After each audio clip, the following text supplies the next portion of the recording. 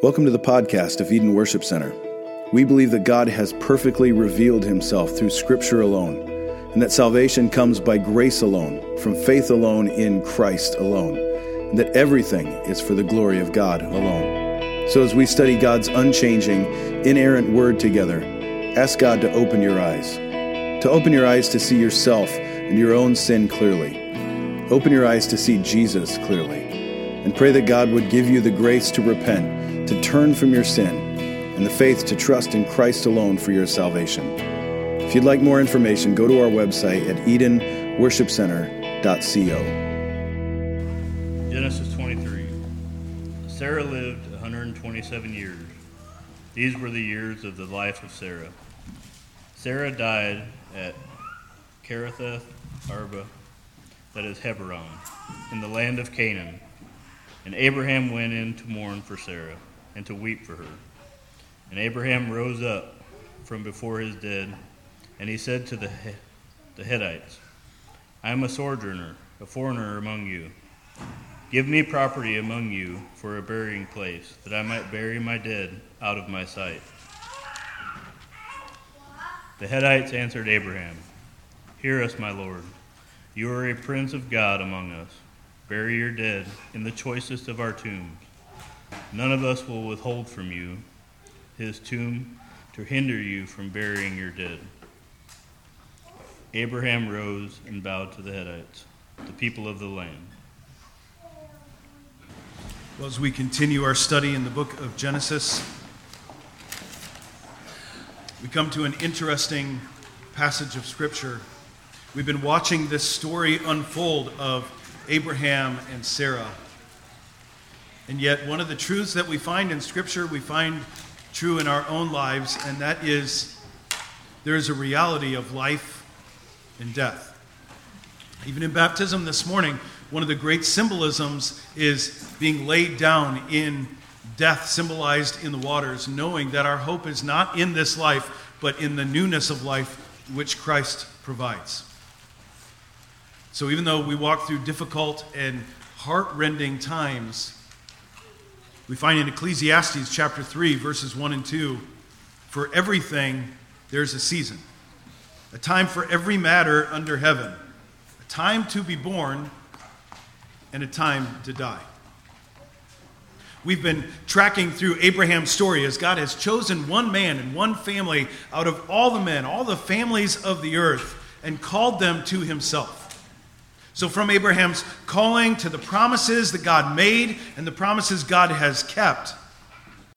From Abraham's believing by faith to what Scripture gives us in a plain accounting of his sinful doubts and actions. It doesn't whitewash it and make him into some perfect man or quote-unquote saint.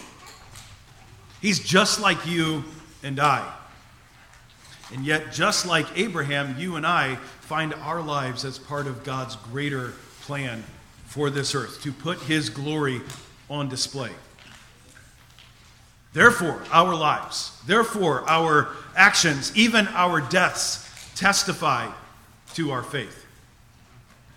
So if you look here in Genesis 23, at verse 1, we read of Sarah. Sarah lived 127 years. These were the years of the life of Sarah. And Sarah died at Kiriath Arba, that is Hebron, in the land of Canaan. Abram went in to mourn for Sarah and to weep for her. According to Scripture, Abraham and Sarah have been married over 60 years at this point, at least. And he goes to mourn the death of probably the most precious person on the planet. Isaac is this child of promise, and yet she is the one for the last 100 years that he has spent his life side by side with every day. It was their hearts, it was their lives, it was their families that heard the promise of God and anticipated the fulfillment of that promise. That for the past about 30 years has watched their son of promise grow in their old age. And so he mourns for her. He weeps for her. And I would say as we read that, friends, that's the correct response. One of the most annoying things is when Christians get overly spiritual, when we lose someone, and then they look to them and say, yes, but we know they're in heaven. We know they're in a better place. You shouldn't be weeping. No, it is right that we should weep. In fact, this is the first time in Scripture that weeping and tears are mentioned, and it's in that context of the husband losing the most precious person to him, his wife. This is common to us, not just in ancient times, in Abraham's times, but in our times. There are predictable stages that all of us are going to go through in the stages of grief. There's the initial denial stage. There's shock. There's avoidance. I can't talk about it. I can't think about it. There's fear that comes in thinking about the future. And at some point, before I move on, can I just make a pastoral chaplain comment? I think that's a really good thing. This is a gift from God. This entire thing is God's gift to humanity. Because sometimes people go through difficult times, and because we're not so smart, we say things like, oh, they're just in shock. Thank God. Like, that's God's good gift to them, that they might survive and get through the next couple days, things that need to happen to begin this grieving and healing process. And yet we don't stay there. We don't stay in that shock and denial. It usually moves on at some point to anger, frustration, irritation. Sometimes irritation with the person that we've lost. Sometimes irritation with God for allowing this to happen. And sometimes irritation with everybody around us because they happen to be around us. Anxiety. These are normal reactions that people have, that Abraham had, that you and I have. Bargaining. Sometimes this can be making a deal with God. The old adage, there's no atheists in foxholes. When everything is on the line, we cry out to somebody. But also reaching out to other people, reaching out to support system. Hopefully, as a believer, reaching out to brothers and sisters in Christ who will encourage you, who will walk with you. We look in that moment to find meaning. If I can find meaning, then I can sort of make this trade. I can let go of this most precious person. But if I can't find meaning, I don't want to let go. And then generally it moves into depression. Just feeling overwhelmed. Feeling helpless and hopeless. Sometimes a desire to leave. That fight or flight, this is just flight. I just want to get out of here. If I can leave and go someplace else, even though we know it's not true, I think I'll be better. And yet eventually, in fact, most doctors say this takes about 2 years before we reach this last stage of acceptance. We recognize we actually do have options going forward. We can make a plan. We can move on. Now this whole layout of the stages of grief comes from secular psychology, and yet our secular world really does not know what to do with human death. Or we could also say life, as far as that goes, because they have failed, more accurately refused to acknowledge the author and the giver of life, and therefore life and death make no sense. That means when a Christian dies, a Christian funeral stands apart from a secular memorial service. That secular memorial service is usually composed of, I love this person so much. This person was such a great person. We are having a celebration of their life. That's not a Christian funeral. A Christian funeral says this life points us to an everlasting life. This grief points us to the temporary nature of this world. We aren't just holding on to good memories. We are looking through those. We're looking past those to that which is even better, which is yet to come. That's what we see Abraham doing here. In fact, just hold on to that. The fact that he's going to bury her in the promised land and not take her home means he's looking to the promises of God. But we're going to end up there at the end. It's interesting in those moments for Abraham and for us, when we go through a traumatic loss, everything stops. Job stops. Plans stop. Everything comes to a halt. But that's only for a time. It's only for a season. Even as we read in Ecclesiastes, chapter 3. There's a season for this. There's a season for everything to stop, and there's a season for things to begin to move again. We see that example in Abraham, and again, I think this is God's good gift, that in that moment there are things to do. It is a common grace that in those times of loss, of tragedy, that there's activity that we actually need to continue doing. I mentioned it last week, the quote from Martin Luther, the great reformer, who, even though he had such a powerful impact on the Protestant church, suffered with deep and dark, crippling depression at times. And he said the only earthly remedy, apart from prayer and meditation upon God's word, is to busy one's hands with manual labor. Do something. Find something to do rather than just sit. Yet just sitting is our temptation, especially when we have sort of stopped in those stages of grief and we want to just hit pause. I just want to linger here. Maybe just allow that depression, which is normal.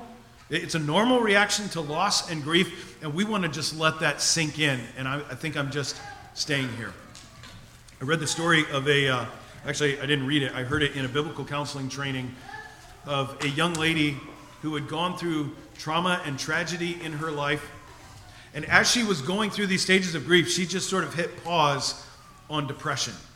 And it affected everything. It affected her and her husband's relationship, her and her children's relationship. It affected their house. When you walked into their house, it was just chaos because I can't even think of doing anything about this. Now, most of us have been there at some point. I can't even think about this. My heart is so overwhelmed. But what happens when you stay there? Well, for her, it became so debilitating that she ended up being hospitalized, unable to move. She was catatonic. And the doctors couldn't figure out what was wrong with her. And so this biblical counselor, this pastor, this friend of theirs went to see her in the hospital. And he prayed with her, God, give grace. God, bring strength and healing. Now, there should be a little caution sign right here. All right, you ready? And then he rebuked her in her hospital bed. You have wallowed in self-pity, not trusting in the promises of God. Repent of your sin. Get up from this bed. Go home and clean your house. And the doctors went, oh no. We've got to step up our security coming into the hospital. You know what she did?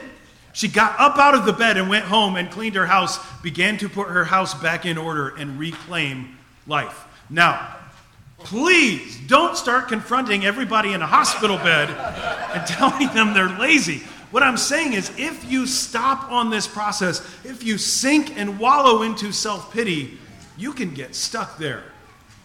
Friends, that's why we have the bones of the dinosaurs. They got stuck there. Just a thought. Now, it's not because everybody's lazy. Sometimes we are lazy in these moments. Sometimes it's just because life is difficult. Life is painful. Look at verse 3. And Abraham rose up from before his dead. He's been weeping over her, sitting with her. Last precious moments with her. And he says to the Hittites, I'm a sojourner. I'm just traveling through. I'm a foreigner among you. Give me property among you for a burying place, that I may bury my dead out of my sight. I think as we read this passage, it's important for us to take note, to understand the cultural context in which it was written. In the ancient times, it was considered a great honor to be able to give a proper burial to your loved one. It was a sign of love, respect, devotion. We see here Abraham exemplifying a deep love for his wife, Sarah. Jewish and Christian traditions especially have said because the body, because even our physical being is made in the likeness and the image of God, even in death we have dignity and worth and value. And so the Jewish and Christian traditions have given great honor to the body where other pagan societies have just discarded it as rubbish, as trash to be put aside. burned on the heap or thrown into the large pit.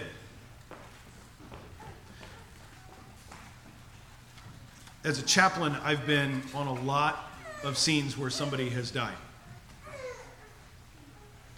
You know what I see every single time? And I guarantee Dad has seen the exact same thing and has not seen this. Has not seen anyone handling human remains in a casual, flippant, disrespectful way. First responders, when they come in, they're doing everything that they can to save that life, but when life has passed, treating that body with dignity and honor and respect. Coroners who come in and love the family and care for this body. Funeral home directors and the people who work for them coming in and treating this body, even some of the most precious and intimate things. In fact, I had a couple of them written down as examples of this, and then I thought, no, I'm not telling you. Not because it's a great secret, but because it was one of the most private and intimate things that families have walked through. And their lost loved one was so well cared for that as someone who's just standing on the outside, it brought tears to my eyes. We honor men and women, even in death, made in the image of God.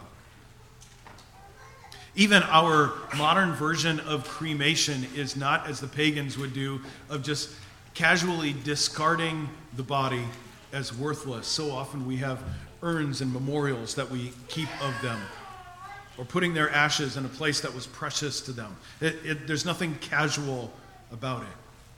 There's nothing casual as Abraham goes to the Hittites and asks for land. Look at verse 5. The Hittites answered Abraham, "Hear us, my Lord." Listen to the honor that they give to Abraham.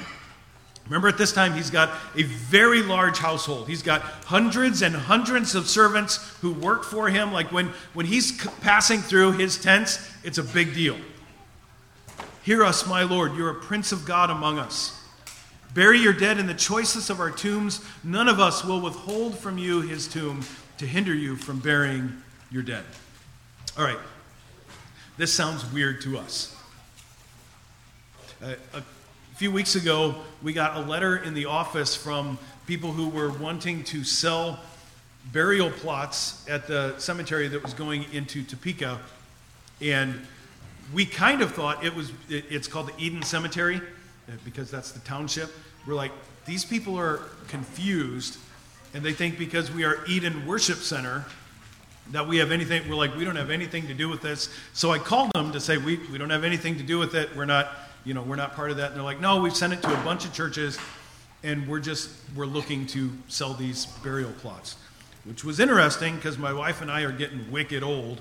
So we had decided it was about time that we start looking for burial plots. So we actually bought them. Now imagine if somebody comes and says, "I've just lost a loved one." I'm like, "Look, I got a grave I'm not even using yet. Just put them in there." This is a really different society. You have to understand the culture and the place where this is happening. They were not burying a casket in the ground. They would more likely be laying a body in a tomb or a cave. Like something that is carved out, it's rock, it's stone, and then it's sealed so the animals can't get to it, and they would allow the body to decompose until all that remained was the bones. Then they would collect the bones and they put them in these ossuary boxes, which were about that big, by about that tall, and they would keep them as a memorial. We actually have some of them. The high priest, when Jesus was tried, we have his. Like they found it just a couple years ago. Kind of, is it his or is his father's? Now that I say it, I think it may have been his dad's. Anyways, a former high priest, we have it even today. It's real similar to the urns as people hold on to the remains of a loved one. So they're not saying, we want to use this forever. They're like, look, you're just passing through. This is temporary. Go ahead and use our tomb. We find an example of this in Exodus chapter 13, verse 19. As the people of God leave 400 years of captivity in Egypt, you remember what they took with them? The bones of Joseph. Joseph died 400 years previously, yet Exodus 13:19 says Moses took the bones of Joseph with him because Joseph had made the Israelites swear an oath. He said, God will surely come to your aid. Then you must carry my bones up with you from this place. The idea in ancient society was take me home. Take me to my people. How many times do we read in the Old Testament, he lived this many years and then was gathered to his people, gathered to his fathers? It's really, just on a side note, it's very interesting that this is one of the only biblical texts, even outside of the Bible, in ancient literature, that details the negotiation of land and property, which is why secular scholars really are interested in Genesis 23. Because we find a whole land negotiation and purchase, deeding going on right here, and you don't find that in other literature. We get a snippet of it in 2 Samuel 24, verses 18 to 25, where King David buys the threshing floor and then builds an altar there. Just to give you an idea, every time I've heard threshing floor, I've thought, just a little workspace, something to build there. The altar, that would be the place where the temple would go. He bought something gigantic on the top of the mountain of Jerusalem in the same thing, but we're only given part of the account there. Here we're given this interaction back and forth between Abraham and the Hittites. And did you hear the honor that they gave to him? A foreigner, an outsider. In this back and forth that almost sounds something like a verbal dance. It's this formality that they are going through. You are a prince of God among us, verse 4 says. Bury your dead in the choicest of our tombs. In essence, what they say is, whatever you want, just take it. And yet he does not take it. He shows honor to them as well. Look at verse 7. Abraham rose and bowed to the Hittites, the people of the land. And he said to them, if you're willing that I should bury my dead out of my sight, hear me. Entreat for me Ephron, the son of Zohar, that he may give me the cave of Machpelah, which he owns. It is at the end of his field for the full price. Let him give it to me in your presence as property for a burying place. Verse 10, now Ephron was sitting among the Hittites, and Ephron the Hittite answered Abraham in the hearing of the Hittites, and of all who went in at the gate of the city. This is public. It's happening right at the gate of the city where all these sort of financial decisions and governing decisions were made. No, my Lord, hear me, he says. I give you the field. I give you the cave that's in it. Again, in the sight of the sons of my people, I give it to you. Bury your dead. Abraham bowed down before the people of the land. By the way, the humility of a guy like Abraham bowing down before them is almost unimaginable. And he said to Ephron, verse 13, in the hearing of the people of the land, if you will hear me, I will give you the price of the field. Accept it from me that I may bury my dead there. And Ephron answered Abraham, my Lord, listen to me. A piece of land worth 400 shekels of silver. What is that between you and me? Bury your dead. Abraham listened to Ephron, and Abraham weighed out for Ephron the silver that he had named in the hearing of the Hittites, 400 shekels of silver, according to the weights current among the merchants. The Hittites, thinking historically here, were a powerful and influential people in the ancient world. And it would have been easy for Abraham, also rich, also powerful, to come in and throw his weight around, but what he does a couple times is bow and humble himself before them. Instead of demanding, he negotiates, and he shows them great respect.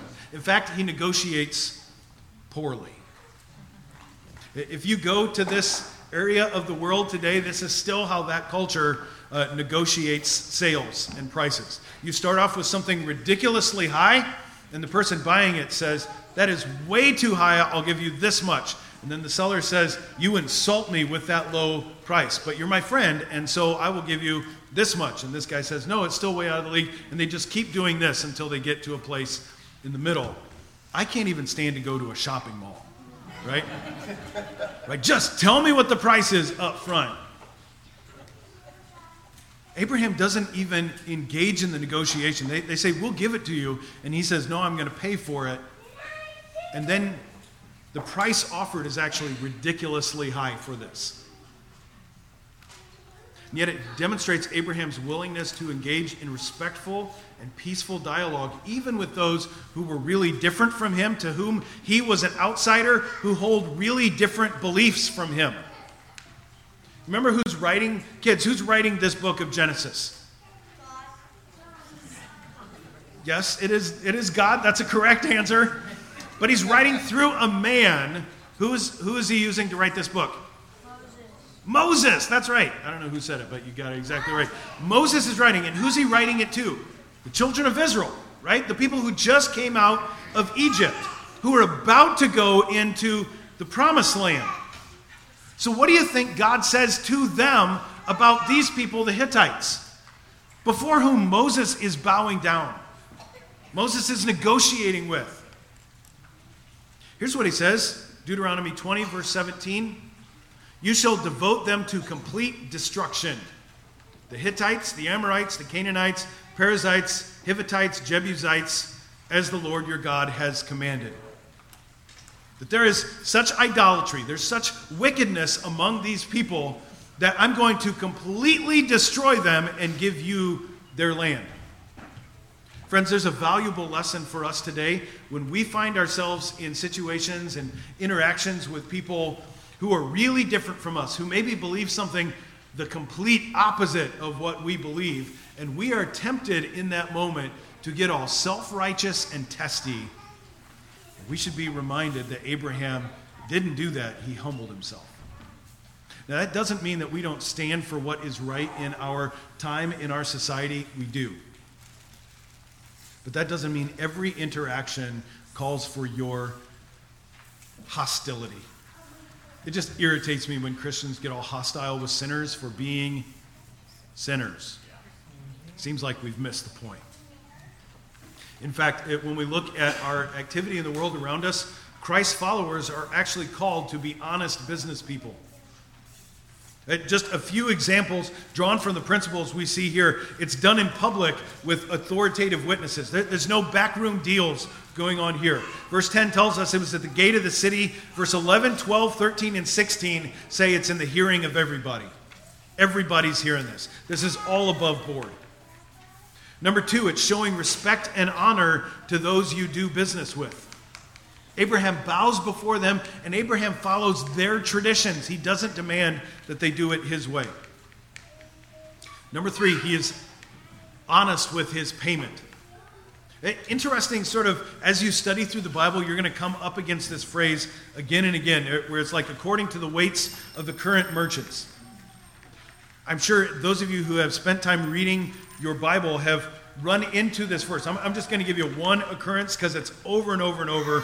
In fact, you'll find this 15 different times in the Old Testament. Proverbs 11, verse 1.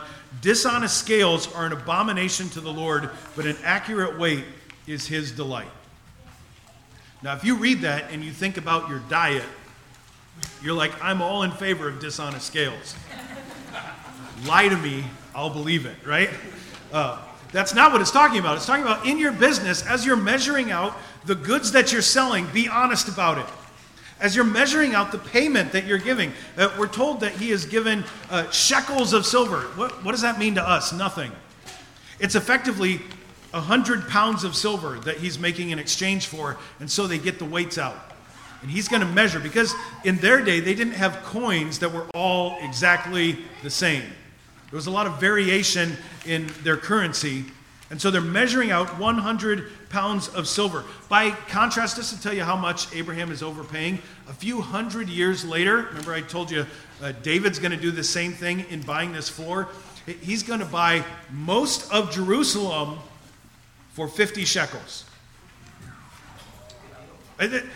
Abraham is way overpaying for this, which has nothing to do with him being a bad businessman, because at this point, he's proven himself to be actually really astute at that.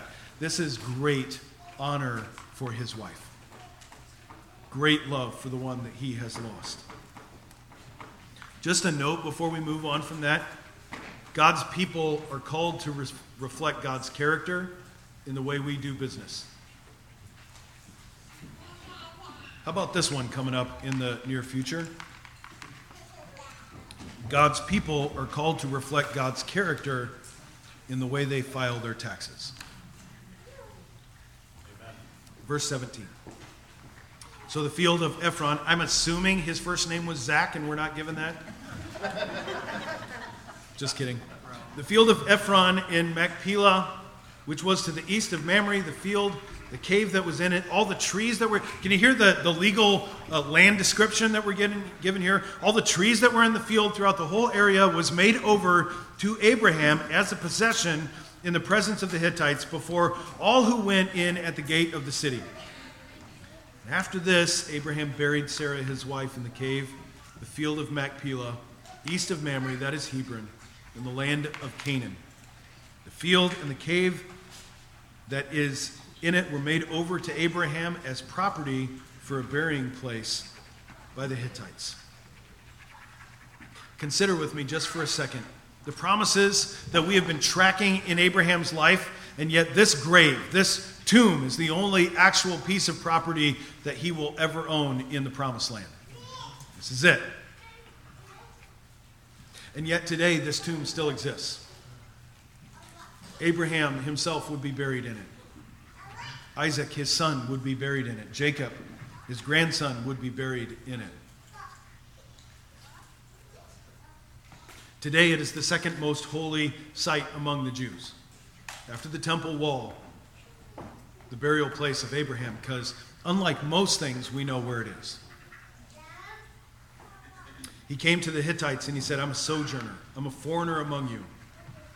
And yet when he leaves, he's a landowner. Yet for Abraham, this tomb was the only down payment on the inheritance that God had promised him, that he would have on this earth. Sometimes on this earth, we don't ever get the full story. We don't ever get the full picture. And yet this story isn't about a tomb. It's about a love story. Abraham and Sarah, the first great love story that we are given in the Bible. Abraham's great love and respect for Sarah is demonstrated by his willingness to pay a large sum of money for this cave. Again, giving dignity and honor even to her body. And the Bible gives Sarah honor as well. She is the only woman that the Bible is going to command us that we are to imitate her. The Bible doesn't tell us that of Mary, the mother of Jesus. There's nowhere there it says, imitate her faith. We're specifically told in two places that we have inheritance through her. She's the only woman in the Bible that we're told her name, her age, and the place that she's born, place that she is buried. We find that with a bunch of guys, but only Sarah. Isaiah 51, verse 2 says, look to Abraham your father and to Sarah who bore you, for he was but one when I called him. He was one person with no kids when God said, I'm going to make you into a great nation. And I will bless him and multiply him. 1 Peter 3, 5 and 6. For this is how the holy women who hoped in God used to adorn themselves by submitting to their husbands, as Sarah obeyed Abraham, calling him Lord.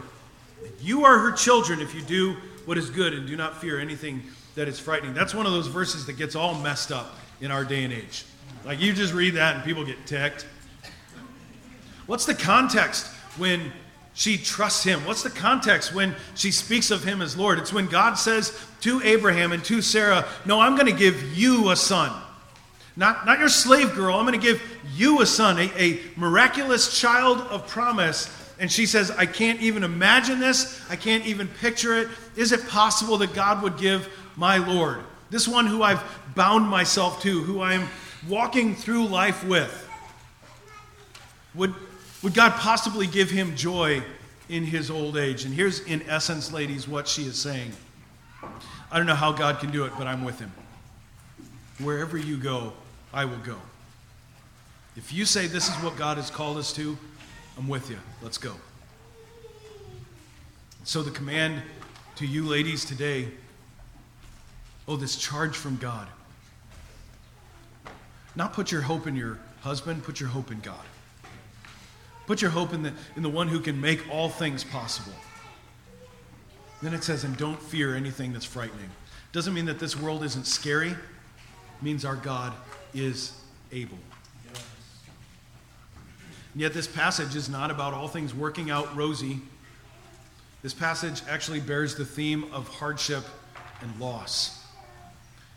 Sarah's death was a significant loss, significant grief for Abraham. And there's none of this TV preacher nonsense of just believe hard enough and no bad things are ever going to happen to you. It's not the only passage, and just for the sake of time, I'm not going to go too deep into this. It's not the only Bible passage that talks frankly about hardship and loss and heartache. In fact, the Bible's full of accounts of that, circumstances of people experiencing loss even as they trust in God. Just to give you a couple quick examples, the book of Job and of Job himself. Again, found in the Old Testament, who loses everything. Loses sons and daughters, loses property and possession, loses even his own health. And yet, despite all that, trusts in the goodness of God.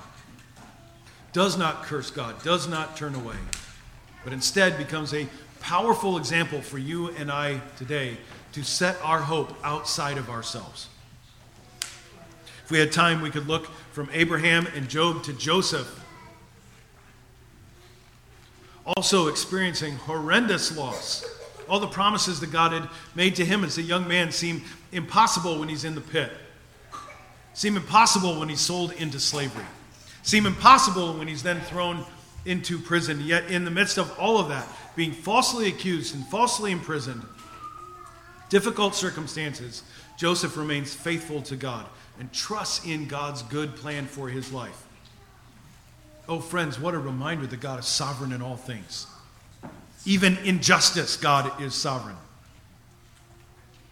These stories are a reminder that life is not easy, that you and I, like Abraham, will experience hardship and loss at some point in our lives. But they remind us more that God is sovereign over all things. That his plan for our lives can be trusted. We can entrust ourselves into his goodness, his promise of eternal life through faith in Christ. And therefore we can have comfort. Therefore we can have hope in the midst of our hardship and loss through faith in God. Just like Abraham, you and I can know our lives are part of God's greater plan. Not just for your peace and happiness and ease of life. No, God is working for your good, but he is working even more for his glory. The common thing, I mentioned this at the beginning, as a sojourner, as a traveler, is to take that body of your loved one back home. Back to Ur of the Chaldeans, where Abraham started this journey. To bury her among friends and family, in their family tombs. And yet here's what he does. He says, God has called us to this place. We will live here, and we will die here. We are trusting more in the promise of God and the goodness of God than our circumstances around us. And that's why, kids, as you memorize today, Ephesians 1, 11 and 12, you should be reminded, just like Abraham, God has set that inheritance in front of you. And that it's in Christ that we have obtained that inheritance. It's not because you lucked into it. It's not because you were good enough to get into it. It's because he predestined us according to his purpose and his plan. And he's the one who works all things according to the counsel of his will. But here's why he does it. It's not because you're so good. It's not because you have great things in store for you. Although in Christ I believe those things are true. Here's why it is. Because we who are the first to hope, to see Christ, to trust in Christ, to surrender to him, even as we saw exemplified in baptism today, that we might live and speak and think and be to his glory. Your being is to his glory. Your marriage is to his glory. Your life is to his glory and not your own. When we get that right, it enables us to walk through tough times, even as Abraham did, trusting God. I don't know how you're going to do it, but you're going to bring yourself glory through this. So many times we pray the wrong thing. God, I don't know how you're going to do it, but show me how this is good for me. Now, I think somehow in his sovereignty, God works that, where it is for our good and for his glory. But it would help our hearts if we would say, God, I don't know how you're going to do it, but show me how you're going to bring yourself glory through this moment. Yes. Help me see you and not me. Worship team, if you'd come on up. I want to encourage you as families, as part of your family worship. And again, family doesn't just mean parents with small children. If you have older children, sit down even more. Time is short, right? Sit down with them. Pour God's word into them. If your children have grown, sit down with your spouse and let your marriage soak in God's word. If you are by yourself, soak your heart in God's word. One of the things that I have done is just put a reminder on my phone at 8 o'clock every single night. It doesn't matter where we are. At 8 o'clock, my alarm's going off. And that doesn't mean, right, if you're in Applebee's, you're like, stop everything! The time has come, right? Man, when I was a teenager, I would have done that. Like, man, I'm glad we didn't have this back then. It does mean you need to set aside time, even when it's just you, to read God's word. Be diligent to hide God's word in your heart. So as a family, whatever that looks like for you, read together Ecclesiastes 3, but read not just the verse that we read to start with, read 1 through 8. As God lists all these different times and seasons that come our way, and then have everybody who's part of the process pick one. Pick one of those times, one of those seasons listed in those verses, and say, how do we as Christians honor and trust God in that season of life? What does it look like for us to honor God in a time of death? What does it look like for us to honor God in a time of war or peace or planting or harvest? And then read Genesis 23, or at least talk back through it from this morning. As Abraham showed honor to his wife who has died, he shows honor to his neighbors, the Hittites. And then talk about how does being made in the image of God shape the way that we treat people. As believers, believing that all mankind is made in the image and the likeness of God, even those who don't believe in him, even those who reject him, have been made in his image and likeness, and therefore we are commanded, it's not a good idea, we're commanded to treat them with dignity and honor and respect. How does that shape the way that we treat people? And then last, pray together. Ask God to help you trust him in no matter what season you're in. If we went around this room, we'd have all kinds of different seasons, different things, positives and negatives that you, your family are walking through. Don't pray for grace that you need tomorrow. Pray for it today. God, give me the grace I need for today. What I'm walking in today, help me to trust in you. That's what we do at the end of every service as we consider God's word. And then we shift our attention to God's table. The table of the Lord, as Jesus met with his disciples and he broke the bread and he said, this bread represents my body that is given for you. He takes the cup of wine and he says, this cup is my blood shed for you for the forgiveness of sins. And Scripture says that every time we do that, every time we get together, that we're to remember him, and that when we do, we're actually preaching. That's the word used in Scripture. We are preaching his death and resurrection until he comes again. We're doing exactly what Abraham did. I'm refusing to take her home. This is where God has promised. This is his body broken for me, even though my life still feels messed up. This is his blood shed for me. Therefore, though I still struggle with sin, I'm going to strive every day to put sin to death, and I'm going to trust in Christ more than myself. We come to the table and say, Jesus, my trust is in you. This world still feels broken and messed up, but until you return, I'm not going anywhere. As Autumn said, here I am. So Lord, we pray that for ourselves. We pray that God, not just our hearts and minds and will would decide to pray something like that. We pray by your Holy Spirit, would you quicken? Would you cause life and movement to come into our heart that sees the glory of your saving gospel and says, because I've seen it, I can see no other. Because I've seen it, I will trust myself. I will trust my family. I will trust my future into your good, loving, saving hands. I just encourage you with your eyes closed, just between you and the Lord right now, especially if you're a believer in this room, and you've been walking through a really difficult place. Maybe you need to pray that prayer right now. God, this has been rough. I do not see how this is going to work out, but I choose to trust you.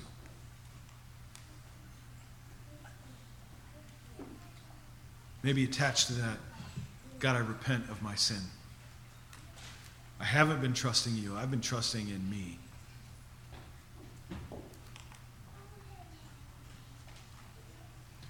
If you're here this morning and you don't know Jesus, man, right now is the time.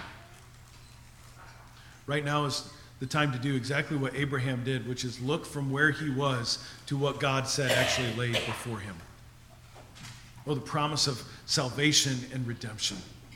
The story you've probably heard a million times of Jesus coming, being born. We just celebrated it at Christmas. Living that perfect life, taking your sin, and then taking it to the cross. The very Son of God bearing your sin and your shame in your place. If you've never trusted in him, friend, this is the morning. This is the time. It doesn't take anything special or fancy or magical. It happens right now between you and the King of creation as you cry out to him in your heart, oh God, save me. I've trusted in myself. I've tried to save myself, and it has not worked. Open my eyes to see Jesus. Oh God, save me. God, I thank you that you hear those prayers. Thank you that your power to save is greater than our power to sin. Your power to keep us is greater than our power to stray. So as we come to your table, O Lord, would you remind us, even as we declare our hope in the finished work of Jesus upon the cross, remind us, O God, that we are his. That by faith, you enable us, you live within us, to live lives to honor you in all that we do. Amen.